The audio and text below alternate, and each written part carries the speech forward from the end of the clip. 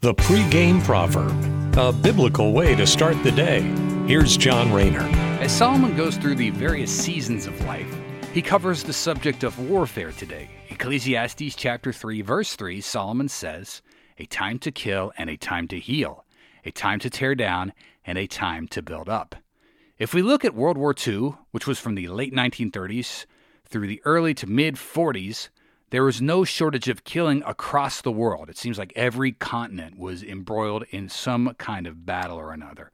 It was only after the fall of Berlin was there a short-lived peace between the superpowers. You might remember the famous photo of Joseph Stalin, Franklin Roosevelt, and Winston Churchill. And there was peace then when they were building Germany back up via the Eastern superpowers and the Western superpowers. But unfortunately, that was pretty short-lived, and the decades-long Cold War ensued, which gave us the Korean and the Vietnam Wars.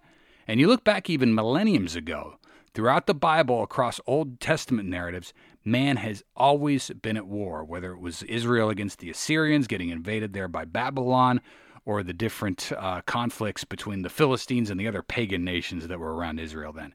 The unfortunate reality is that man spends more time at war than he does at peace.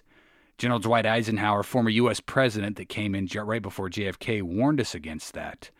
The wartime economy is what he called it. He says wars basically mean money, and man is driven by greed. Ever since World War II, the United States has never not been involved in some kind of major conflict.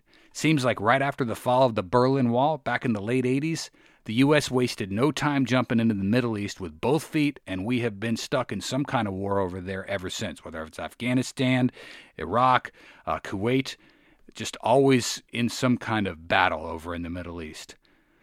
Man in his nature is inherently evil, and these never-ending wars, whether it's from 1989 till now or World War II or the ancient biblical battles, those never-ending wars prove that.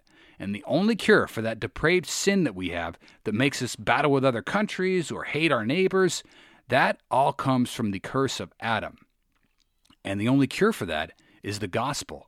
Christ, where Christ shows us our sin and gives us regenerate hearts that make us turn away from that sin that we're all born with.